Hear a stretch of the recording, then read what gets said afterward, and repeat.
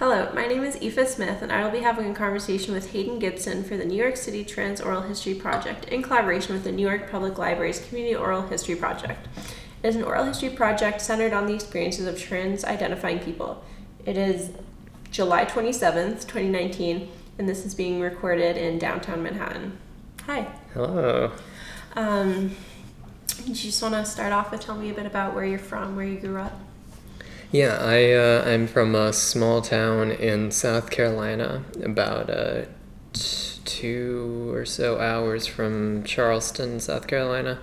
It's called Calhoun Falls. It's right on the border of Georgia and South Carolina. So I could walk across the bridge and then suddenly be in Georgia, which was very useful during Sundays because of the liquor laws. It was. I grew up with my adoptive parents, who adopted me when I was about 2 years old or so. So, for all intents and purposes, they're really the only family that I've ever known about. But yeah, it was. It's an interesting place to grow up. About maybe 5,000 people at most. Yeah, that's small. It is very small. It used to be. The main source of industry in the town used to be this cotton mill that was there, and everyone used to work there until it closed in the mid-90s, I think. So it's it's one of those places you hear about, Mm-hmm. like it's whatever industry goes away, and then the town just sort of has to deal, and it doesn't do very well. That's where I grew up. Yeah. It was all right. I remember one of the things that when we were kids, we used to do all the time was there were a lot of abandoned buildings around town.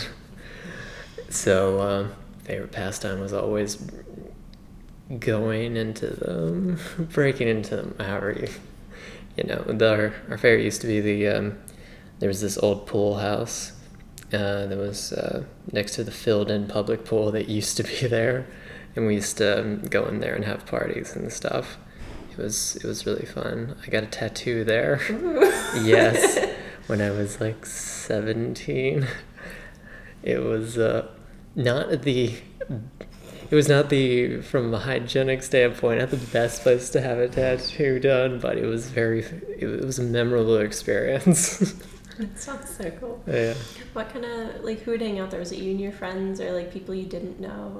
Yeah, I had a very small social group, but fortunately I was friends with a lot of other people that had friends. So the way it was be the 3 people that I knew, and then a bunch of other people that knew everyone. So it was mostly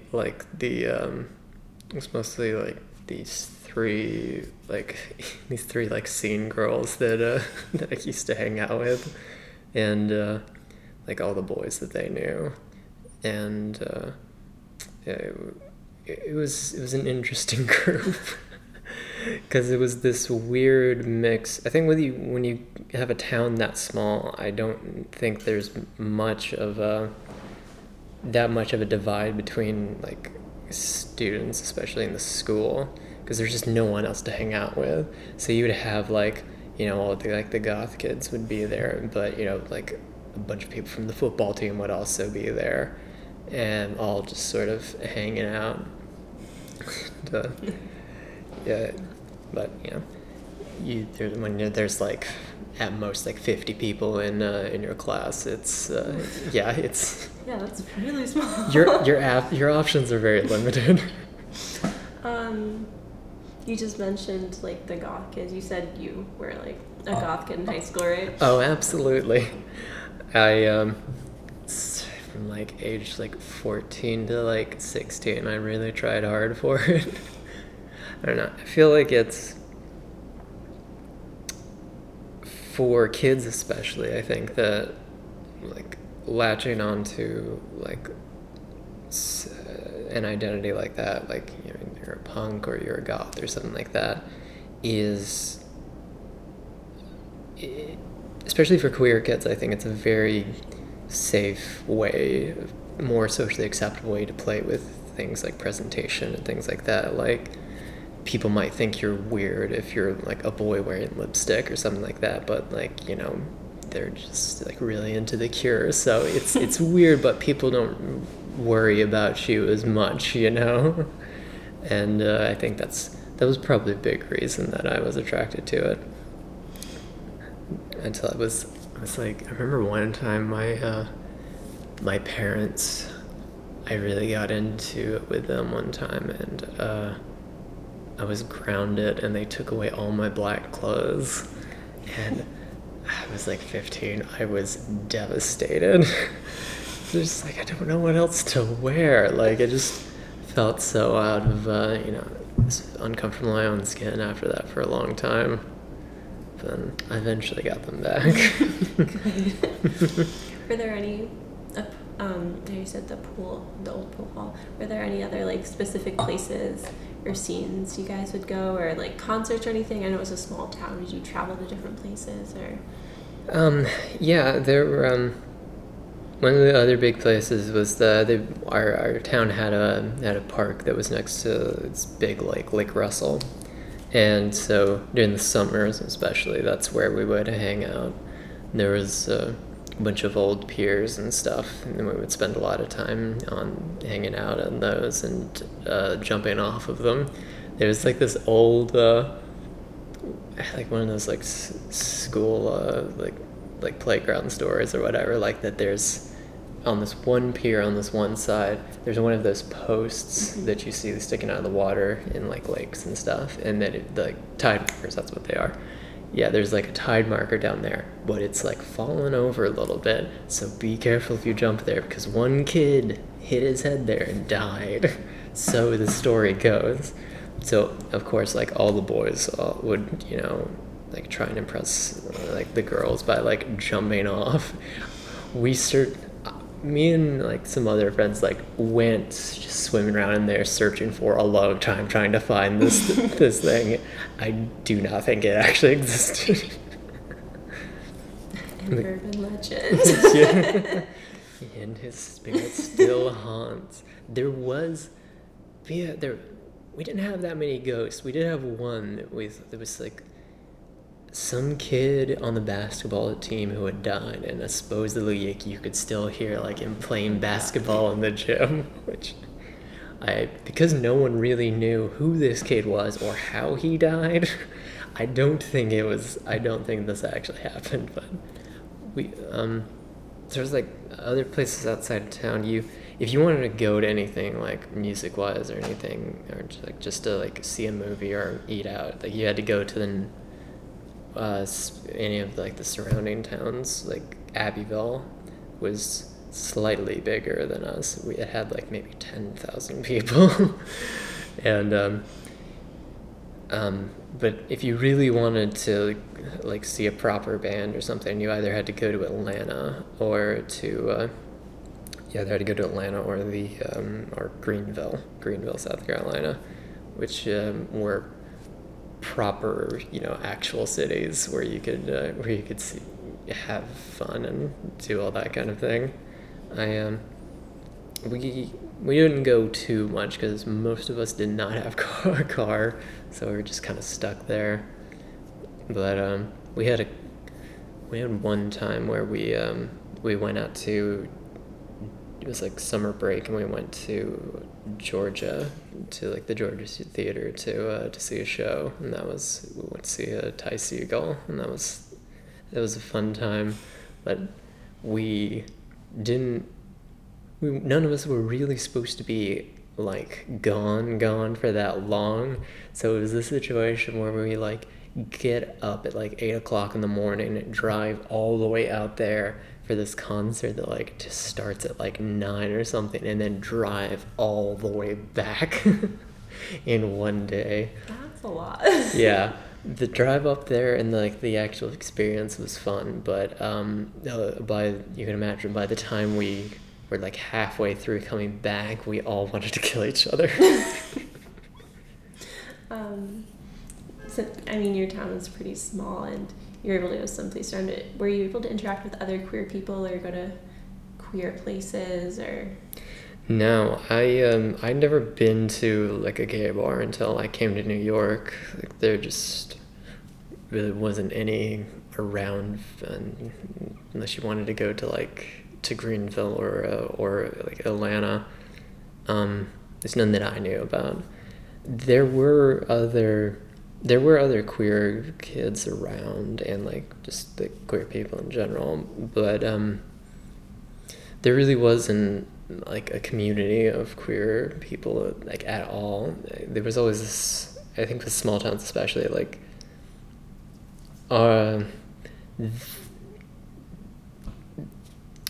their version of progress as it has gotten up to this point, at least from my town, has been like, we will accept that queer people exist in our thing, but like you all just need to like keep to yourselves. And that I think really discourages people from trying to band together to form any kind of community.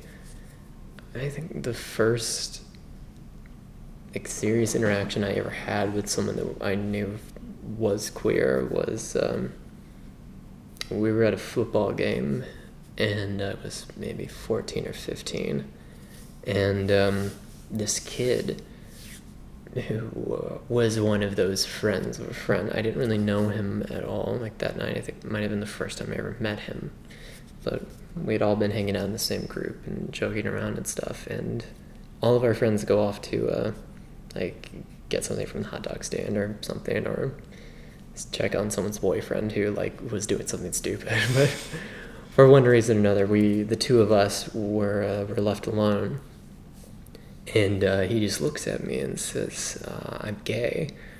And being 14 at the time, I was very closeted, so I had no idea how to react to this. Yeah, I just like panicked and said, well, oh cool, I'm straight. And we just sort of like sat in awkward silence for a while until all of our friends came. And I never really hung out with him again, and not by choice, but I never really hung out with him seriously again. I always wondered though why he chose to tell me that. If like he knew before I did, and he was trying to make some kind of connection or something. I think about that a lot. I wish I had said, I wish a lot of things. I think anyone people always wish they could have accepted themselves sooner than they did, but I think one of my biggest regrets is that I couldn't have. If he was looking for that kind of connection, I wish that I could have offered that to him. And I was just turned into a deer in the headlights. I didn't know how to process that. Yeah, no, you were young, and it's like a lot. Yeah, no. I mean, we were all kids. Exactly. It's not like I'm guilt-stricken or anything, but maybe it would have been nice, Yeah. You mentioned that you're half Jewish, half evangelical Christian. Yeah, so I'm half Jewish, half Irish, and the family that I was raised with, I think they're Scottish or something. We don't know. It's one of those things. Ambiguous. But my family, my adoptive family, they were and are evangelical Christians, and that's how I was raised for like the majority of my life, especially early on in my life, in my like early childhood. They were very, very active evangelicals. They even had their own ministry, and we would like go out to like different churches to like basically have events and be like, here's what our group is, and we would go to like Baptist churches, we would go to like Pentecostal tent revivals and do that. We would like go to a lot of charity runs. I remember a big thing was that I could always count on was every Christmas we did this. We were in the local town's local Christmas parade, and the whole ministry would be there and like helping donate toys and stuff for kids in need and things like that. And that for many, many years was just a part of Christmas for me, was doing these like charity events and things like that. How did you interact with the very large religious presence in your life? For a long time, I was in it. I really, really believed, and I think there's this sense with, I've spoken to other people that grew up in similar situations, adoptive kids that were adopted into evangelical families at a very early age. And there's this sense that God put you in this family's life, and because of that, you are obviously meant for something special. Like God has some sort of purpose for you, and I really, for a long time, wanted to live up to that, especially as a little kid. That's tied up in just like wanting to make your parents happy too. But I remember when I was a kid, I had really bad anxiety anytime I would do anything at all that I thought wasn't in line with that. And, like, no matter how small, it could like be nothing. Like just or like lying about something small. I felt like I was like letting my family and God down because of that. But I don't know. When I was like 14 or so, my family's presence in like in the church had diminished significantly. Like by that point, we probably hadn't been to church in like 3 or 4 years by that point, because they had some falling outs with people in the ministry, so it wasn't as big a part of my life anymore. And it got to a point that I just had too many questions that nobody really seemed to have answers to, as far as why there are certain rules about things and all these things that we just seem to ignore. Like, I remember a big one for me was there's this thing in Axis, I think, or part of like Paul's letters to like some of the churches or something, and he says that basically you shouldn't allow women to like be leaders within the church, and no one ever really had an answer to that. Like, why is that? Why is that? And other than, I don't know, it's what Paul said. It was this was the situation, yada yada, and basically we just ignore that now, you know.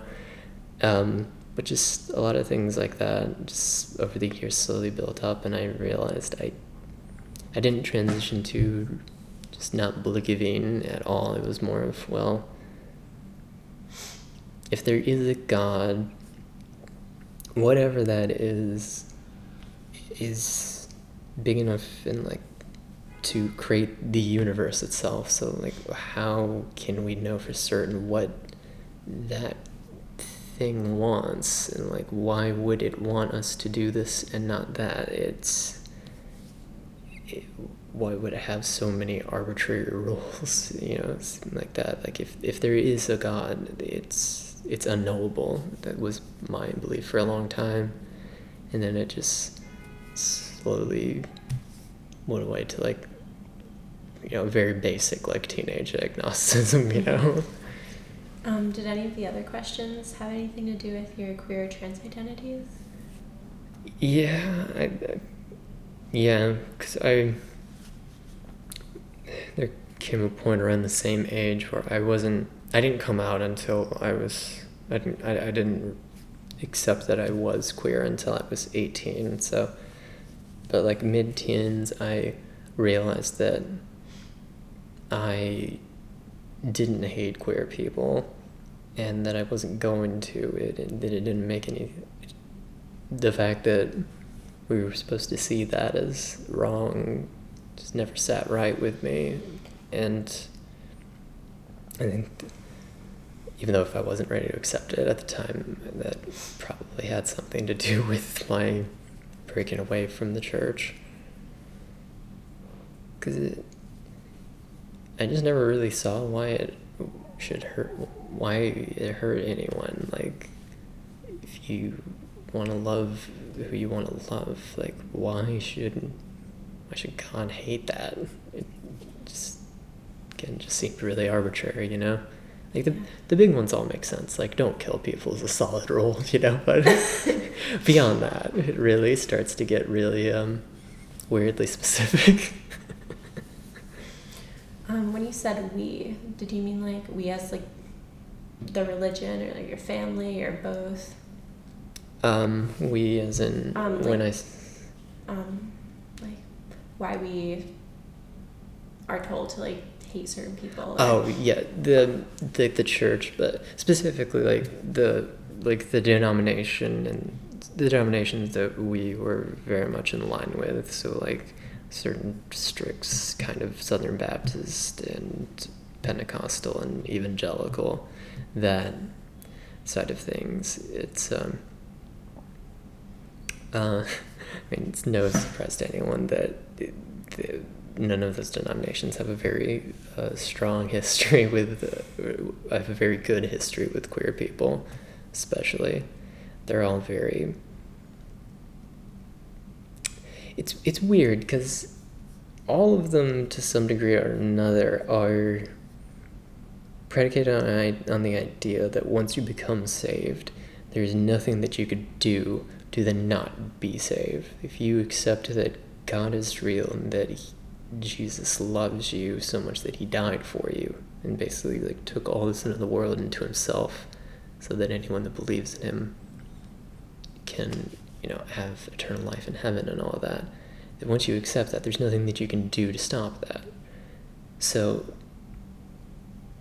if despite that there's so much judgment within those communities, within those denominations, like, which always seemed so weird to me. Like, Catholicism has like the idea of confession and all of that. Like, you need to actively be a participant in your own salvation at all times, otherwise, you might lose that.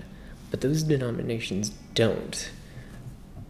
But they're so judgmental about everything, despite the fact that if you should be a good person, but from that viewpoint, no matter what you do after that, you're, from like the standpoint of eternity and all of that, you're fine. It's... I'm gonna switch gears a bit and ask how you, or why you decided to move to New York.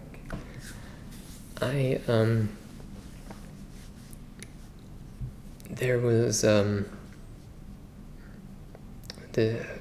kind of always wanted to live somewhere else, even before I came out, because it just, the town and everything felt so stifling, because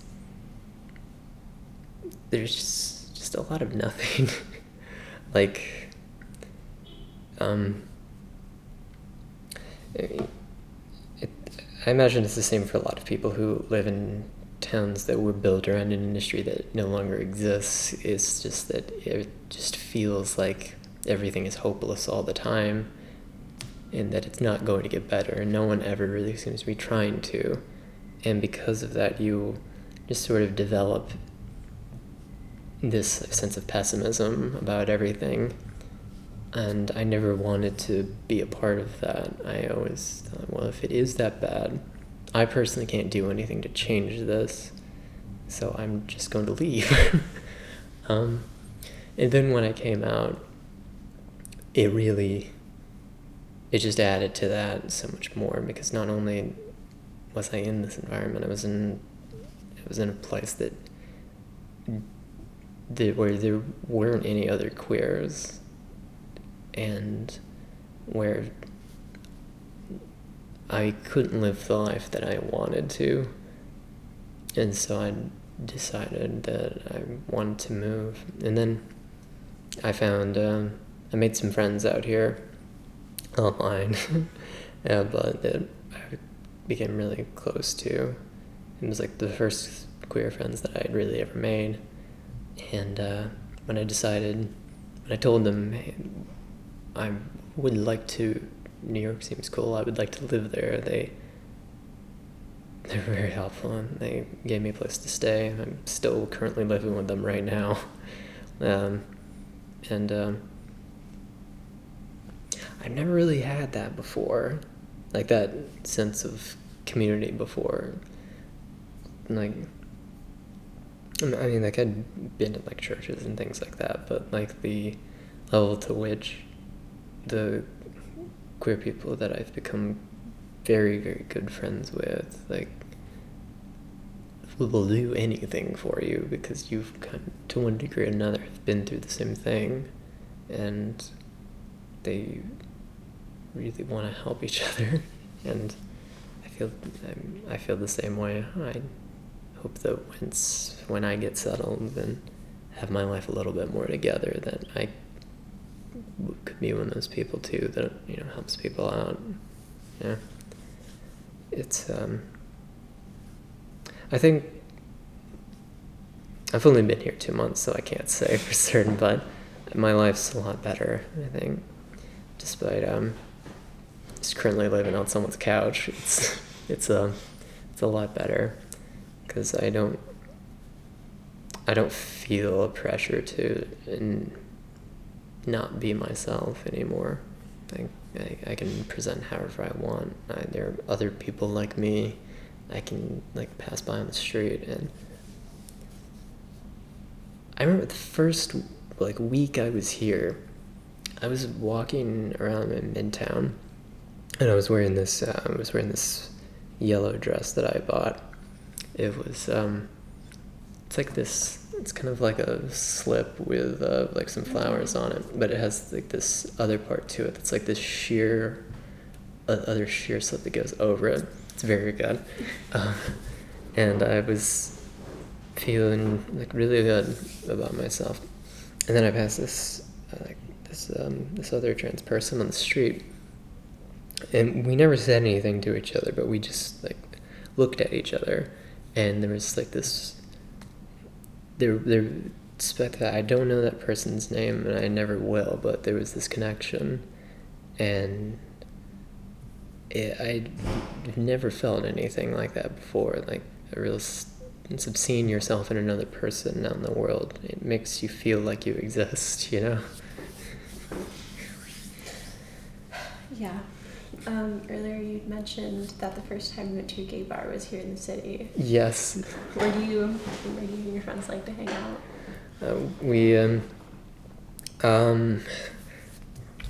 Now I have to remember place names. We've went to Ginger's. That was cool. We've been to Stonewall. I think Stonewall might have been my first one, actually.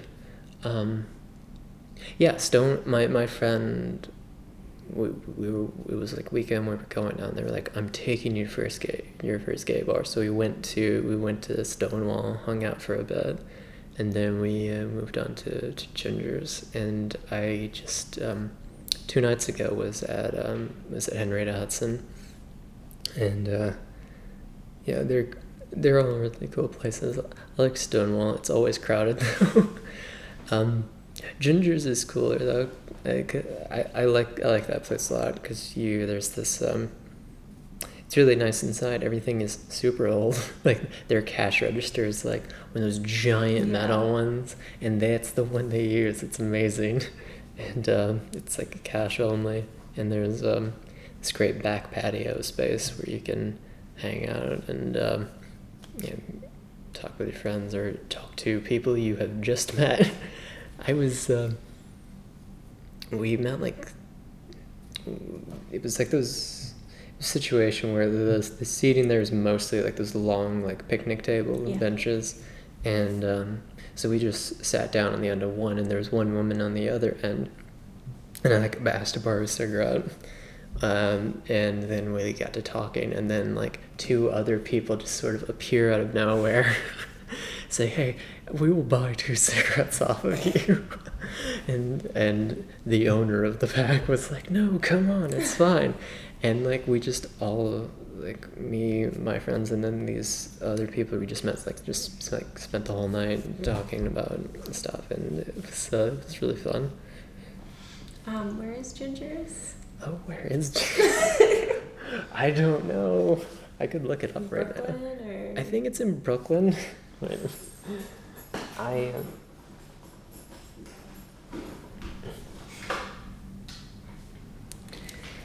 Yeah, it's I've been my friend gives me such shit about smoking, but I've met so many people in this city, like they're just asking to borrow cigarettes from them. Like we were, a friend and I were at Dyke March.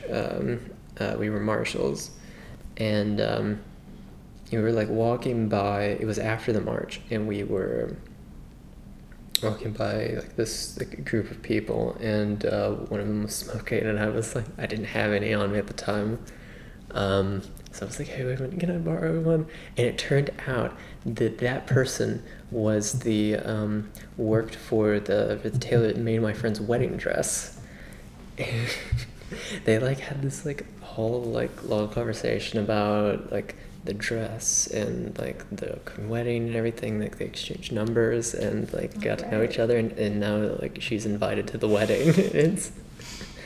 So anytime my roommate gets on me about it, I'm like, but I bring people together. Yeah, the Dyke March. Can you tell me about how you got involved in that and what your experience there was like? Oh yeah, it's Ginger's is in Brooklyn. It's on 5th Avenue. Amazing. Yeah. Yeah, it was. I originally, my friend, the aforementioned friend whose couch I'm living on, they had signed up to be a marshal months ago, but like I think before even I moved in, and they were going to marshal training, which is like 2 or 3 days before the actual march, and I was going to be in the house by myself because this was early on. I still didn't really know anyone else in the city, so they were like, "You can come if you want, like you could sign up to do it." And I was like, "No, like I don't know if like they'll want me there," and all of that. They're like, "No, listen, it's actually like really inclusive, and like everyone there is like super cool." And they talked me into it. I signed up that day and then went to training that day and met so many cool people. Like it turned like both like 2 of the organizers were also non-binary, and there were all like a bunch of non-binary people there, and it was really cool. We the day of the march, so we all my friend and I, we were put on like the east side of the march, I think. So we all had to like lock hands facing this on the side of the march that faces the street. And I was not prepared for how many people like really love marshals. We got so much love that day for just like standing on the side of the street. It was so fun. We met.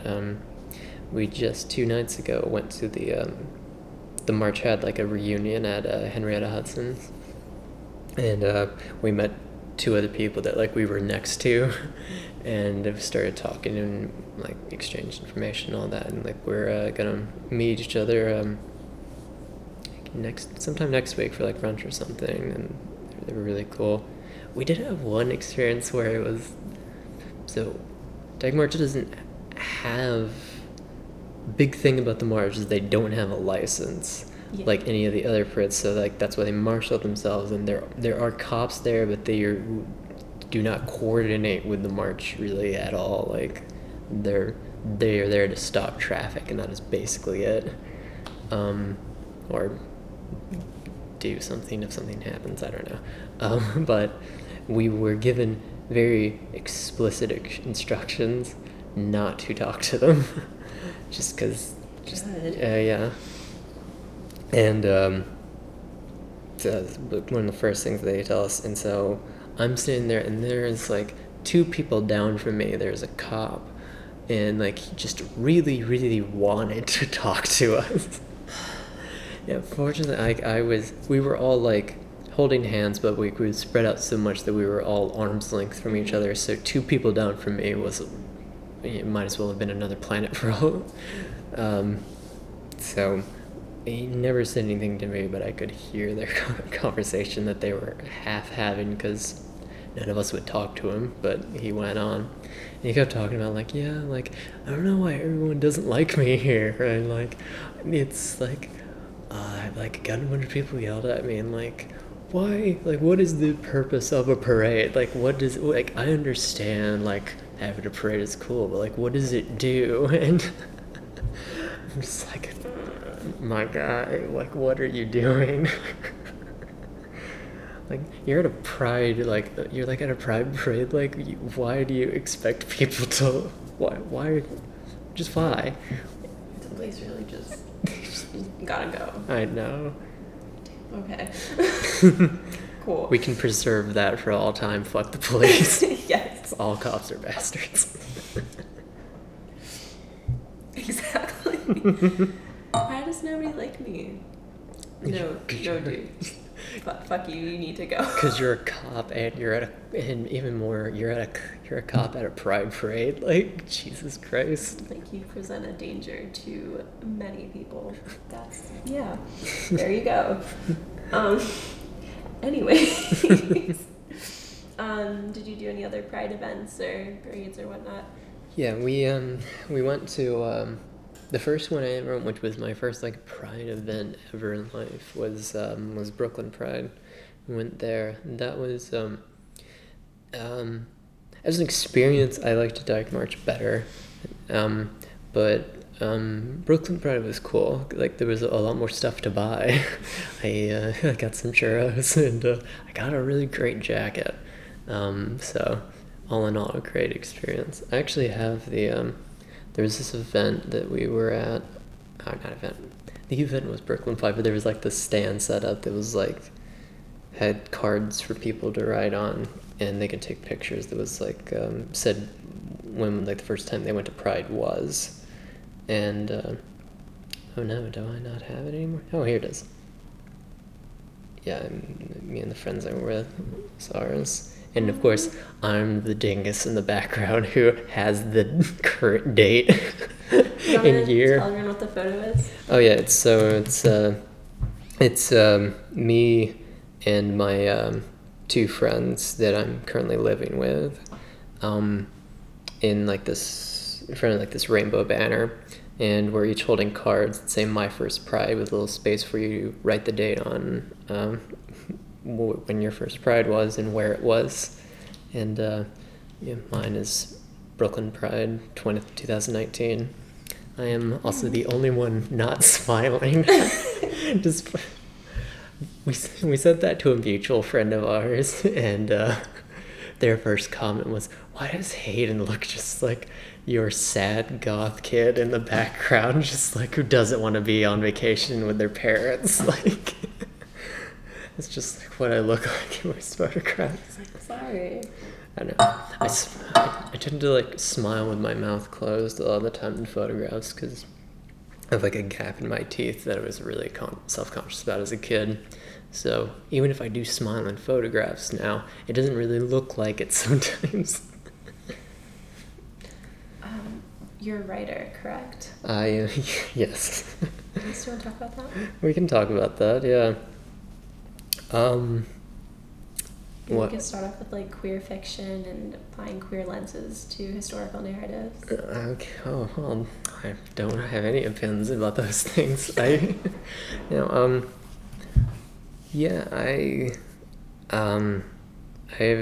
just always, ever since I was a kid, like wanted to like make up stories and stuff. Like ever since the first proper book that I remember reading where I was aware of, like, oh, a person wrote this, and this is a thing that people do, was the Chronicles of Narnia.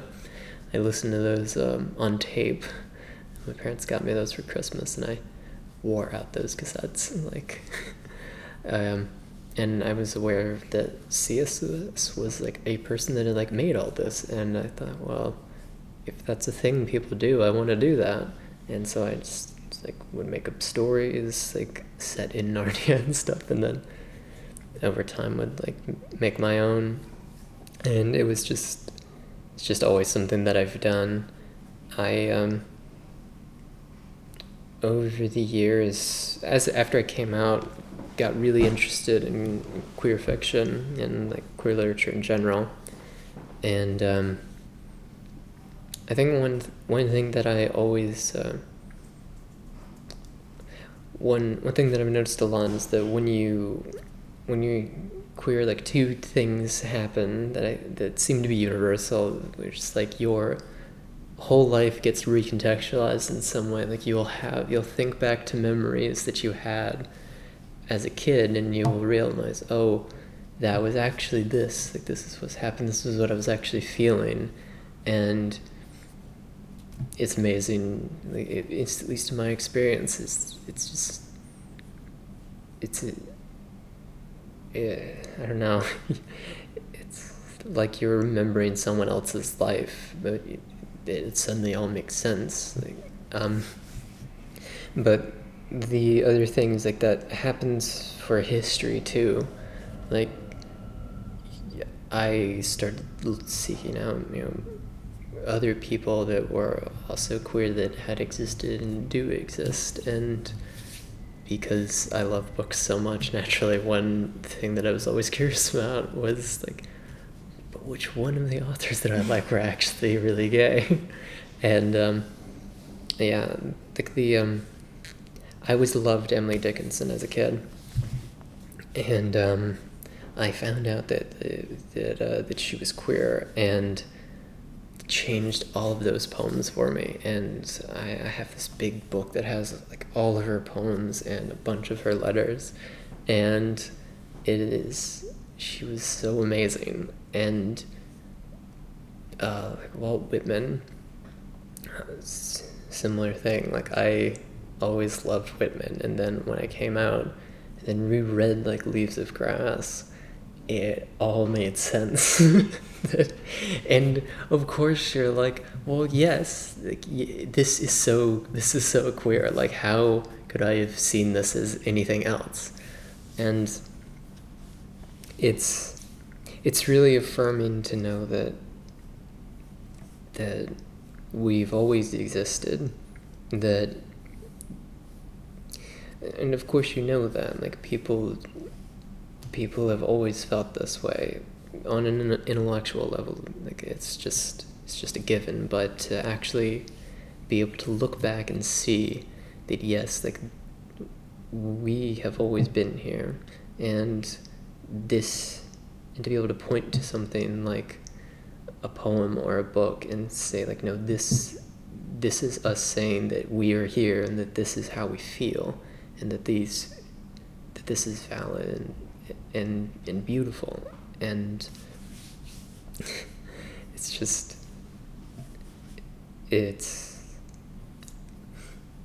to be more contemporary about it. I remember there was this one interview with Rebecca Sugar, who made the cartoon like Steven Universe, right? And they're bisexual and non-binary. And someone asked them in the interview,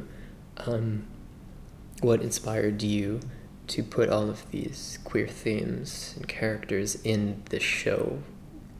And previously, before, like, they weren't out like publicly, like they were out like in their own, like in their private life, but they never actually said it before.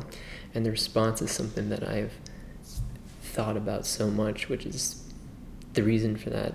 The reason that they do this is that they want to feel like they exist, and they want other people who need to feel that way too.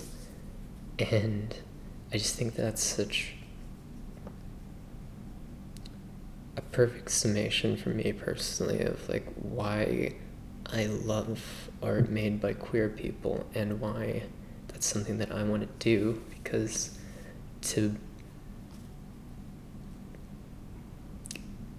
I've been made to feel in my life a lot of the time that the way that I am, that the way that I feel, like that it's not real, and you internalize that over time. Like I, for a long time, thought that I was fooling myself, that I wasn't actually queer, and just had like this imposter syndrome. But when you look back in letters that people wrote to each other, from the 40s, or like you can go back to like photographs of like Victorian men like hugging each other and things like that, and it makes it all really solid, it makes you feel like you are real and you exist. And sorry. No, don't be. Are there any other authors or fictional like pieces or shows or books or et cetera, that are particularly important to you or memorable? Yes. The Fountain of Home is a big one for me by Alison Bechdel. She I can't say for certain that book made me come out into myself and like make me accept myself. I like to imagine anyway that that it was a build up, but reading that happened to coincide with like the culmination of that time in my life. When you read that? I was 18, and yeah,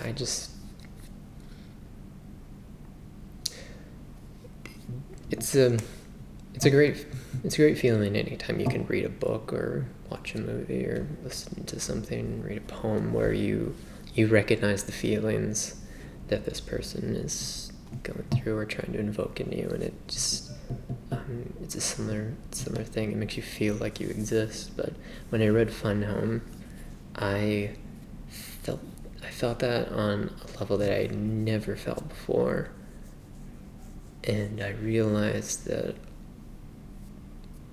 I sort of just sat myself down. I was like, why do I feel so strongly connected to this? And I realized, okay, it's time to like accept this. Like, this is how I feel, and that's okay. And yeah, yeah. So yeah, Fun Home's a big one for me. I remember reading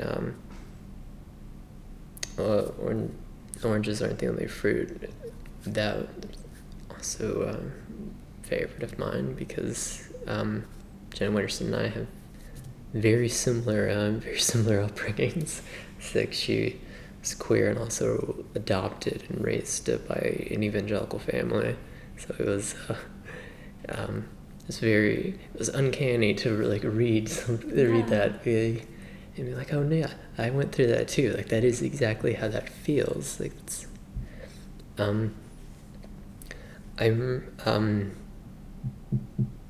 a big book for me growing up that that has like stuck with me after I came out was Left Hand of Darkness by Ursula K. Le Guin.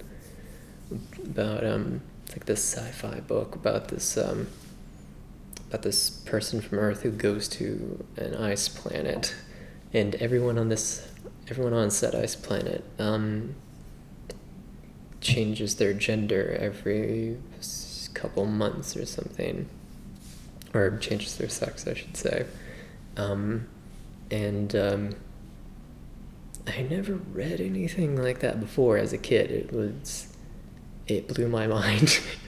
And then afterwards, coming out, it's not perfect as far as like queer representation goes, but it is amazing to me that something like that was written in like the 60s, I think. I think it was written in 67. It was, yeah, it is. It's, if you really want to have that feeling, like reading like queer sci-fi, but to like even next level, like no, of course I forget what his name is. No, never mind. What is his name? Demonstrate, the Three Musketeers. That doesn't matter. 5 minutes from now I will remember as it goes. I don't know. What was I talking about? Oh, books and things. Yeah, I always really liked comic books when I was a kid. Still do. I realized that there is some. I'm not the first person to say there is something like inherently queer about superheroes, but I think, especially for, at least for me, there's something interesting about the idea of like becoming a better version of yourself, and especially like it's not Jonathan Bird, it's Marv Wolfman, who like did was the writer and artist who did like Teen Titans. It's really interesting to me that they are basically always their alter egos, right? So for all effective purposes, that is who they are, like that is who they want to be. So it's really interesting to me that more people haven't read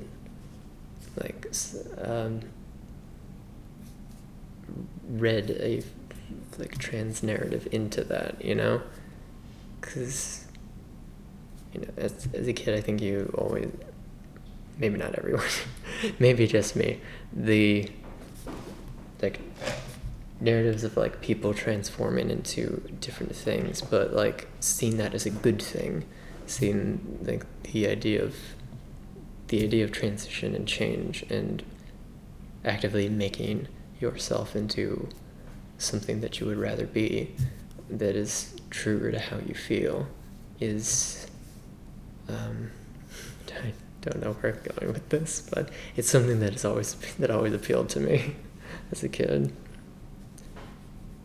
What kind of writing do you do? Right? Yeah. Sorry, I feel like I keep getting off track from your original questions. No. Like branch off whatever directions you want. Yeah, I write. I've been writing mostly fantasy because I'm that friend that you have who's like writing a book about wizards, but I swear it's not like all the other books about wizards that you. It's queer fantasy. It's queer wizards.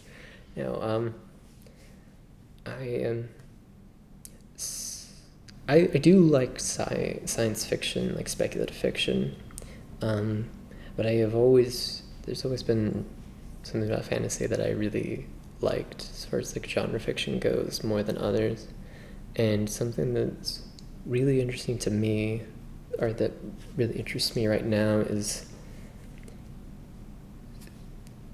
science fiction is very forward-looking. It is, generally speaking, always trying to predict something or take something that is current and then see, okay, if this keeps going this way, what will it look like? Whereas fantasy is very backwards looking. You take traditions and cultures or histories that have existed in the past, and then you think, well, you add dragons to it or something, you know? You make it more so. And I think that has in some ways hampered it as far as queer representation goes. Although there certainly is queer representation in fantasy, like Mercedes Lackey and like the 80s had lots of queer characters, but I think as a whole it's lagged behind. But I think people I wish that people would see the opportunity to use the fact that it is backwards looking, that it does look to the past, to talk about queer narratives, much like what we talked about before. Looking back to, queer artists that have existed in the past, or just like queer people living their lives, they've always been there. So why shouldn't it be the same for fantasy? And also there's so much opportunity to... Fantasy offers so many opportunities to explore things like gender and sexuality. There's something that fascinates me right now is that, so there's broad archetypes of like witches and wizards in fantasy as a whole, and fairy tales and all of that. And I've done a lot of reading about it because it's been like my life for the past year is trying to find the commonalities and see if they actually do hold true across a bunch of different schools of folklore, like Ukrainian folklore and like Norse mythology and such forth. And like generally speaking, it is the same. Like witches are very earthly, and like if they're not evil, like they're maybe like in service of something, or they draw power from something else. Whereas wizards are like very like alchemical, scholarly. Their source of their ability comes from like power and knowledge, and is something that you have gained usually because you are very good at what you do, And what that says about people's perceptions of gender is very interesting. And I've always wondered, I'm working on something right now that sort of explores that. Like you have a character who sees this divide between these two different traditions of magic, and wonders why they are there in the first place, and if there actually is a difference, and wants to push forward and see if could we move beyond that. Is this all just artifice that we've built up over the years for no reason? Like what is actually at the source of this magic, and find out if there's a way you could just exist within it without all of that, Yeah, that's cool.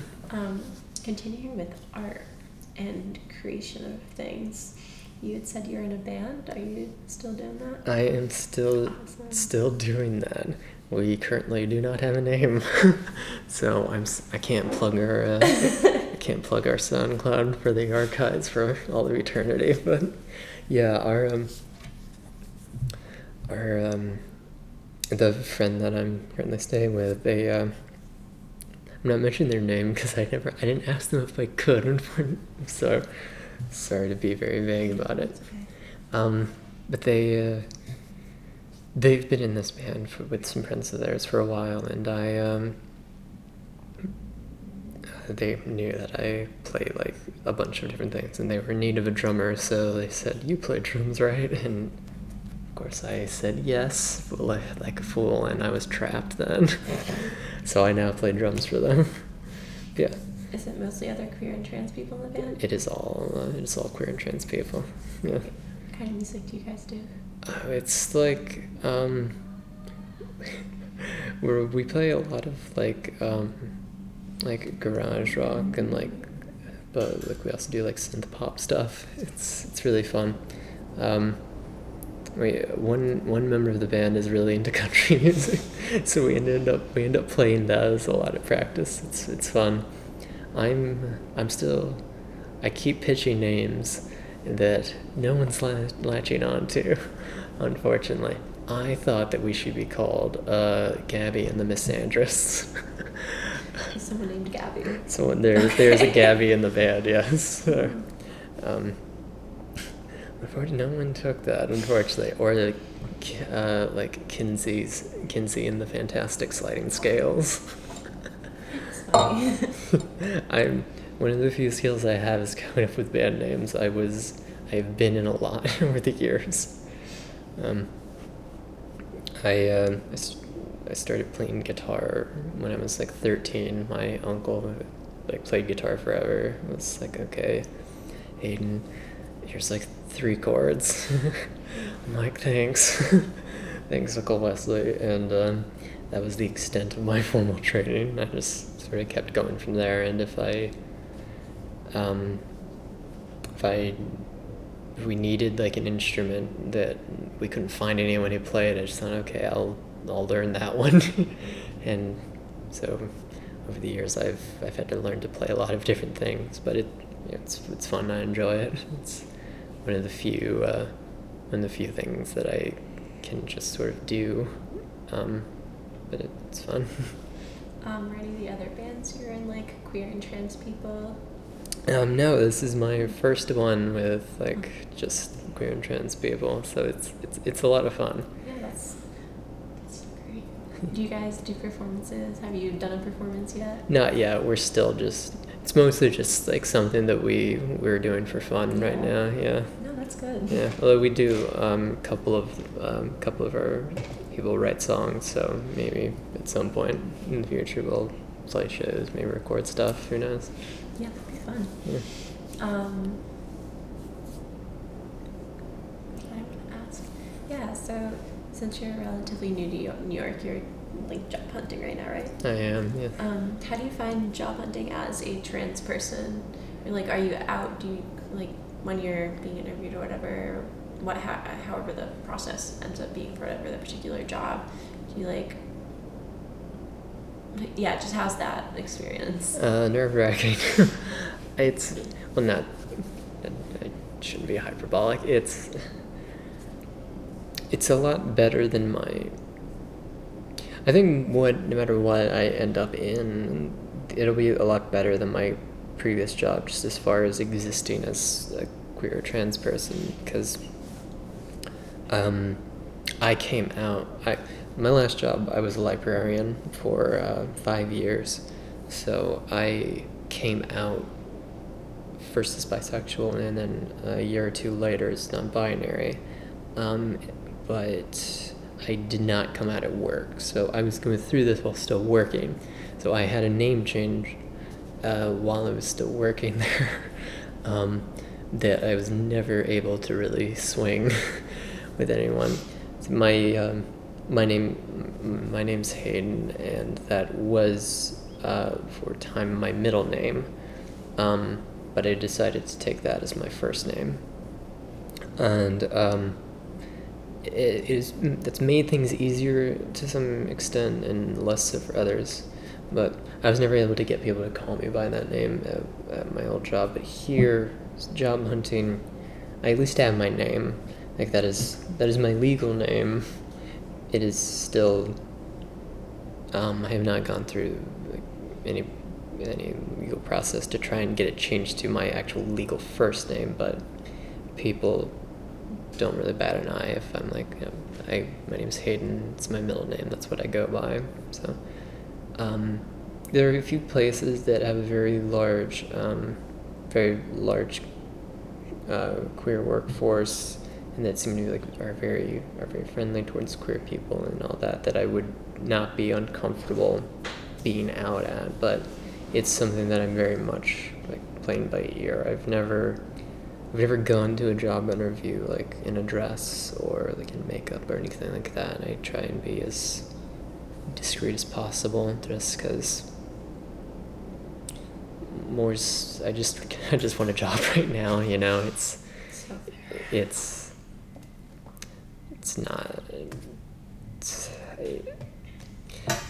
I'm at the point in my life where I can be as out as I want to be in any other situation. So if I have to make this one small concession to afford me I'm sorry, that is my phone. I wasn't sure what that was. I can mute that. No, it's okay. It's on like a camera, and I was like... I knew that they were watching us. Yeah.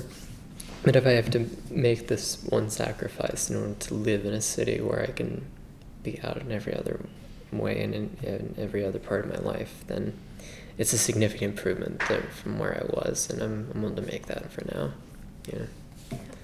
What were, if you remember names, the places that had like significant queer workforces? If there are a lot of gays at Think Coffee, like a lot. I know. Buffalo Exchange, the like a used clothing store, large queer workforce there, and I would be fine dressing however I wanted to there, actually, if I got that job, because there are a lot of people who present a lot of different ways there all the time, working there. So I would, that would be a pretty good job, actually. I'd like that. Is that the one up by NYU? There is one by NYU. There's like 3 different locations. One's like around Soho, I think, and there's one in Brooklyn. I don't go to that one too much. It's a lot smaller. The one in Soho is really good, though. It's like massive. I actually got this this purse that I have at that one. Yeah, and actually this jumpsuit too.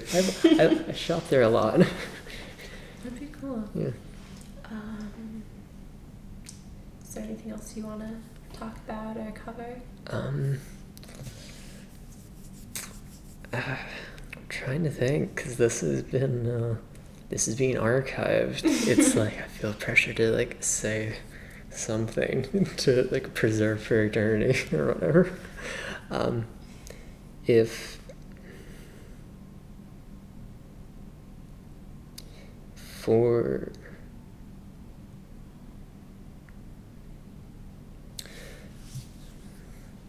a long time I felt scared to try things. As far as experimenting with my identity, presentation, what I want to be called, what my name is, and in every case, I always had this lingering sense that I was faking it, people would think I was like an imposter or something. And I've never been called out for that, and I'm at a point in my life where I feel like I have the freedom to try anything that I want. I had changed my name for like a very brief period after I moved here, because just with a couple of friends, I told them, hey, I want to try going by this name instead, see if I like it. And it turned out I didn't, and I went back to Hayden, and no one said anything. Everyone was fine with it. And even though I didn't stick with it, I'm glad that I tried, because now I know even more for certain how I feel about my current name and what it means to me. And I think that's important, is having the freedom and also being comfortable enough to try and experiment. Like, I wish that everyone was that free to just see if they like something or not, just try and like find out who they are,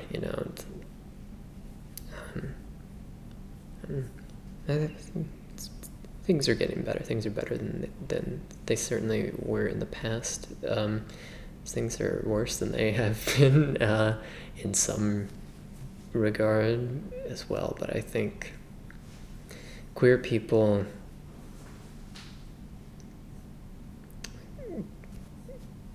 have banded together in very, very tight communities. And I think that no matter how bad things get, so long as we can keep that and be supportive of each other, I think we'll be okay. At least I hope so. At least that's how I feel now that I have that, and I hope I always have that. Great, thank you so much.